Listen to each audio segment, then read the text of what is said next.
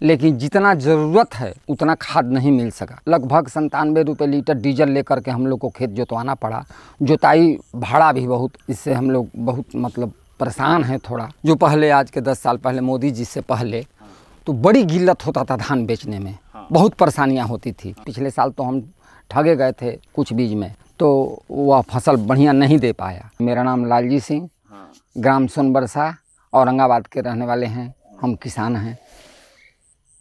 अभी क्या खेती कर रहे हैं आप? खरीफ की खेती कर रहे हैं, जिसमें मुख्य फसल धान है हमारे यहाँ का। जून जुलाई से शुरू होता है, जो नवंबर दिसंबर तक चलेगा। हाँ, नवंबर दिसंबर में इसकी कटनी हो जाएगी, तब जो है वो रबी फसल की तैयारी की जाएगी।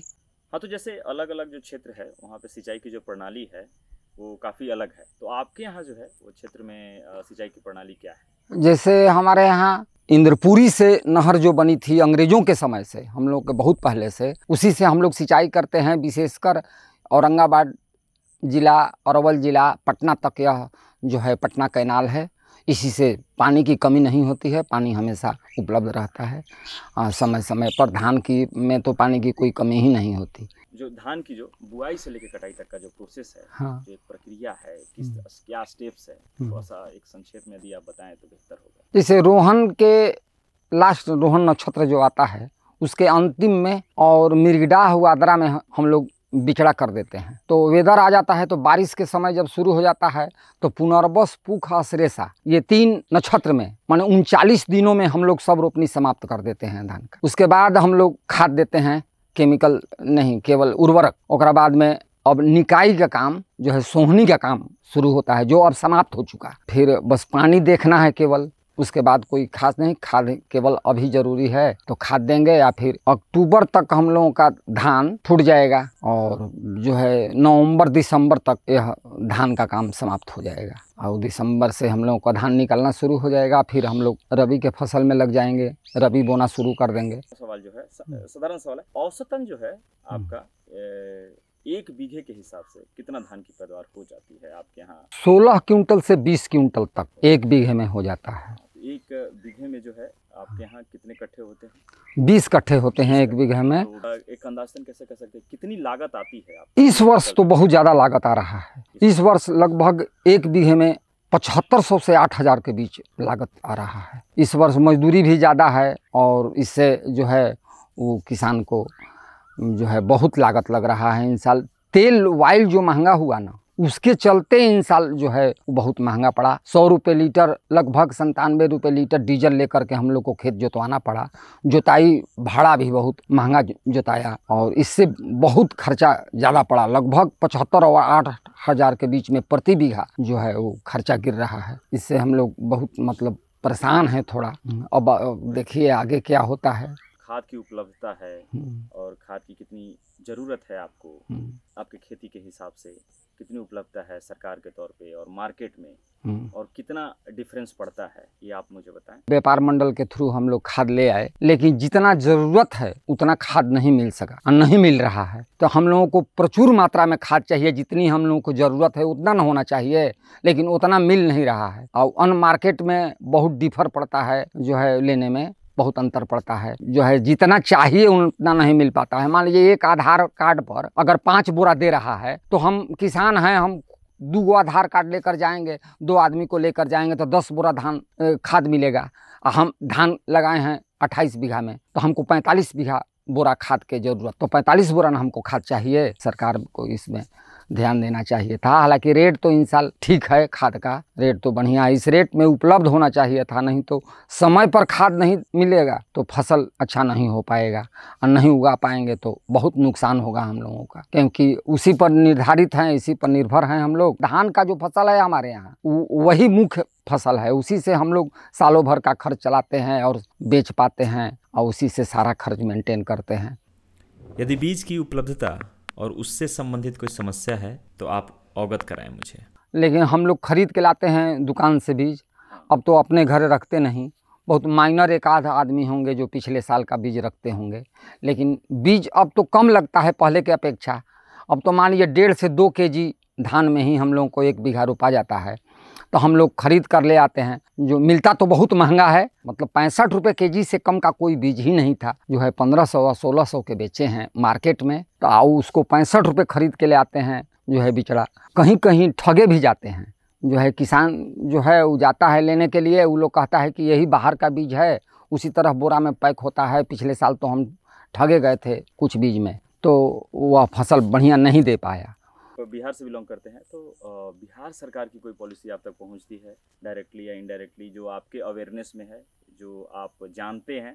कहाँ पहुँचती है, केवल सुनने में तो आता है, और तो माने धरातल पे तो नहीं हमको मिला कभी। धरातल पे कभी नहीं मिला कि हाँ जो है आप खेती करते हैं तो आपको ये चीज़, हाँ कृषि लोन बैंक से मिल जाता है, तो कृषि लोन बैंक दे देती है ज़रूरत पड़ने पर अपने हिसाब से। लेकिन बिहार सरकार का जो खेती पर एथी है वो कभी नहीं।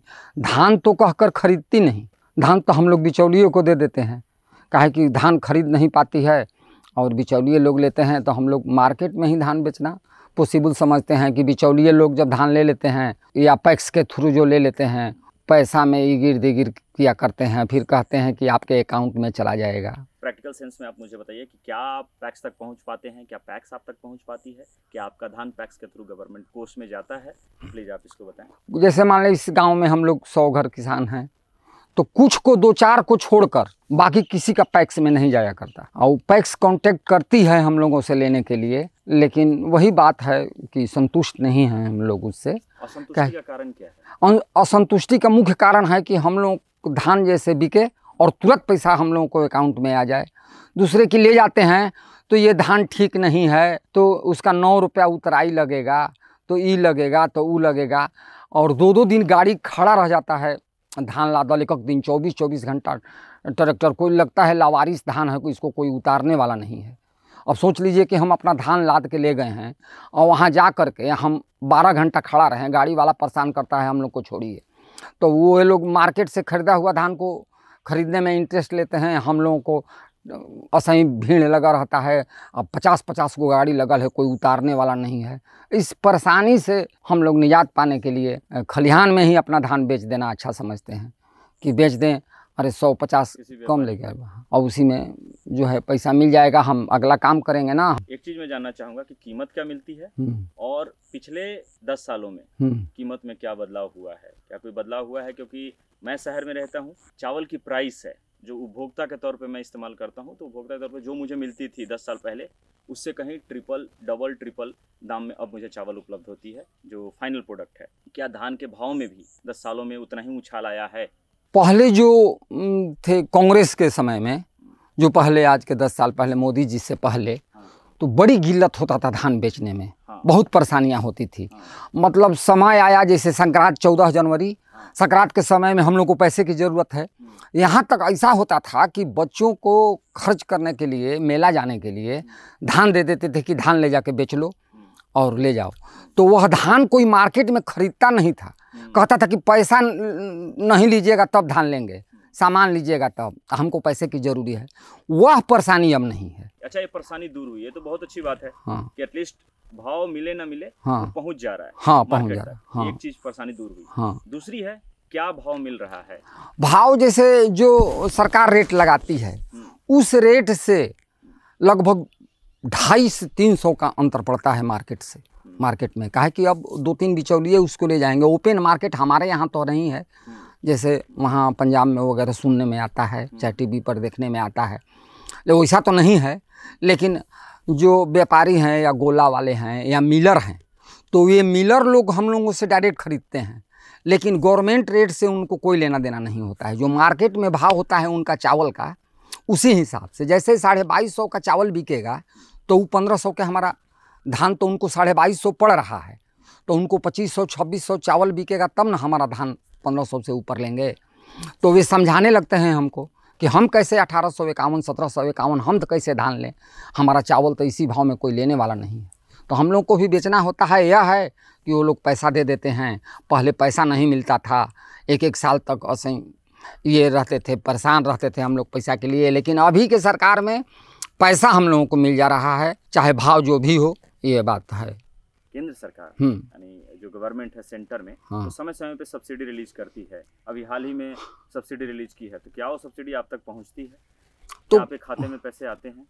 जो गवर्नमेंट ने दी है 6,000 रुपये किसानों को, वो जो है मोदी, हाँ, पहुंच जा रहा है। हाँ, सभी किसानों को मिला है, सभी किसानों को किस्त बाई किस्त करके 2-2 हज़ार करके सबको खाते में आ गया। हाँ, वो दी है, बहुत बड़ा राहत है वो। हाँ, वो जो गवर्नमेंट दी है वो बहुत बड़ा किसानों के लिए। हाँ, हम लोग छोटे किसानों के लिए। जितना भी यहाँ खेती होता है, जो प्रोसेस है वो बड़ा ही पारंपरिक प्रोसेस है। आप भी पारंपरिक तरीके से खेती को कर रहे हैं। हाँ। तो क्या नयापन आप लाना चाहते हैं इस चीज़ में? हाँ, लाना चाहते हैं। तो नयापन के लिए क्या आप कितना अवेयर हैं? सरकार आप तक कितना पहुंच रही है नयापन को लाके, और आप कितना अवेयर हैं इस चीज़ को अप्लाई करने के लिए? जैसे मशीनरी की जहाँ तक बात है, हाँ हाँ, तो हम लोग चाहते हैं कि यहाँ मशीनरी आवे। पंजाब जैसे है, तो पंजाब में है, हम लोग बराबर देखते हैं कि काटने वाला, बोने वाला, छोटा से लेके बड़ा मशीन तक जो है उपलब्ध है। लेकिन हमारे यहाँ तो हार्वेस्टर आता है, जो मजदूर काटते हैं नहीं उनसे कटता है, तो हार्वेस्टर आकर आता है, भाड़े पर काट कर चला जाता है। लेकिन हम लोग चाहते थे कि ऐसा छोटा छोटा भी कोई दौने वाला या काटने वाला मशीन हो। ऐसे तो ट्रैक्टर में लगा करके जो है वो हवा डावा कहलाता है, उससे धान दौन लेते हैं हम लोग, लेकिन वो कॉस्टली पड़ता है, महंगा पड़ता है हम लोगों को बहुत। तो वैसा नहीं, हम लोग चाहते थे कि खेत में ही, और जैसे बहुत सी मशीन हैं जो हमारे यहाँ उपलब्ध नहीं है। तो सरकार उसको लेकर सब्सिडी देती है यंत्र को खरीदने के लिए, आप उसका लाभ उठा पाते हैं कि नहीं? नहीं, कहाँ मिल पाता है, नहीं मिल पाता है। कुछ को मिल रहा होगा, ऐसा मेला उला, कृषि मेला लगता है, हम लोग जाते हैं तो कृषि मेला में देखते हैं कि आज इसका 40% माफ़ है, आपको 60% 60% ही पैसा देना पड़ेगा। लेकिन आप रसीद लेके आइए और LPG बना के लेके आइए। अब बना के लेके गए कल, तो काम ख़त्म है। कहीं कि अब तो आज ये भर, कल ही भर था, तो हम लोग रातों रात बना के ले लेना न रहेंगे। हाँ, सही बात है। तो हाँ, उसका ड्यूरेशन ज़्यादा होना चाहिए। हाँ, ज़्यादा होना चाहिए। हाँ, उपलब्ध होना चाहिए कि जितना हम, जैसे मशीन है दवा छिड़कने वाला, तो लेने गए तो उस दिन क्या था, फिर दूसरा दिन हमको 2400 रुपये में मिला पीठ पर लेने वाला। तो वो महंगा मिला बहुत, तो ले लेना पड़ा। हमेशा उपलब्ध होना चाहिए जो कृषि मशीनरी है उस पर। और उसका जो है ना, जैसे कोई दुकानदार को दे दिया जाता है, वो दूसरे दिन मेला में कहा कि जाइए ना आप ही के यहाँ ओबरा में जो है दुकान में चला गया है, वहीं खरीद लीजिएगा। तो हम वहाँ खरीदने के लिए हम कृषि मेला में आए हैं, तो वहाँ उसका मिस यूज होने लगता है, तो हम लोगों को बहुत महंगा पड़ने लगता है, तो फिर नहीं ले पाते हैं। एक हंसुआ कुदाल तक चाहते हैं कि वहाँ से ले आएँ। देखिए मार्केट में 250 रुपये में कुदाल मिला, जो होता है धान कोड़ने वाला, खेत कोड़ने वाला, आहार कोन बनाने वाला, और उसमें जो है वो टाटा का कुदाल 125 रुपया में मिल रहा था। मिला, एक दिन बिका, फिर हो गया। दुकानदार ही खरीद लेते हैं, या न जाने क्या होता है। हम सब किसान पहुंच नहीं पाते, कुछ पहुंचते हैं उन्हें मिल नहीं पाता। तो जैसे पारंपरिक खेती में धान है, तो क्या आप दूसरे तरह की भी खेती करना चाहते हैं इस ज़मीन पे, कि धान के अलावा कुछ जो व्यावसायिक तौर पे ज़्यादा मार्केट हो जिसका, या पहुँचे? मेरे यहाँ तो ऐसा ज़मीन है ना कि इंच में धान की खेती होती है, जो है ऊंचा ज़मीन नहीं है। हाँ, रबी के समय में हम चाहेंगे, जैसे फिर उसके बाद मूंग बोना, या मूंग बोते भी थे, इन साल भी हम मूंग की खेती किए थे।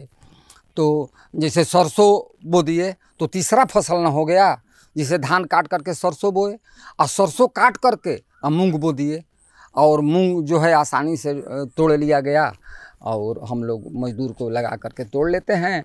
उसमें कभी 4 केजी में 1 केजी उसको, 3 केजी हम ले लेते हैं, उससे भी हो जाता है, हमें भी हो जाता है। हाँ, हमको लोगों को तो ये लगता है कि कोई हमको बताए कि अधिक से अधिक लोग 2 फसल से ज़्यादा कैसे मतलब करें। और उस समय पानी नहीं रहता है, तो उस समय मोटर वगैरह या एथी लगा करके, हमारे यहाँ पानी भी बहुत नीचे ना है, तो पानी मोटर वगैरह लगा करके, जैसे मान लीजिए कुछ सब्जी ही पैदा किए, 1 बीघे में टमाटर लगा दिया, 2 बीघे में कुछ लगा दिया, यहाँ बगल में एथी ये क्या कहलाता है पेपरमिंट लगा दिया, या ये मूंग की खेती किया, तो थोड़े ही मात्रा में किए। लेकिन हर लोग करेगा तो मतलब वो बहुत अच्छा रहेगा, और उन लोगों को कुछ बचत होगा और खाली धान पर निर्भर हैं तो कैसे होगा। इसमें सरकार को भी इंटरेस्ट लेना चाहिए हम लोगों के प्रति, एकदम धरातल पे उतारने में।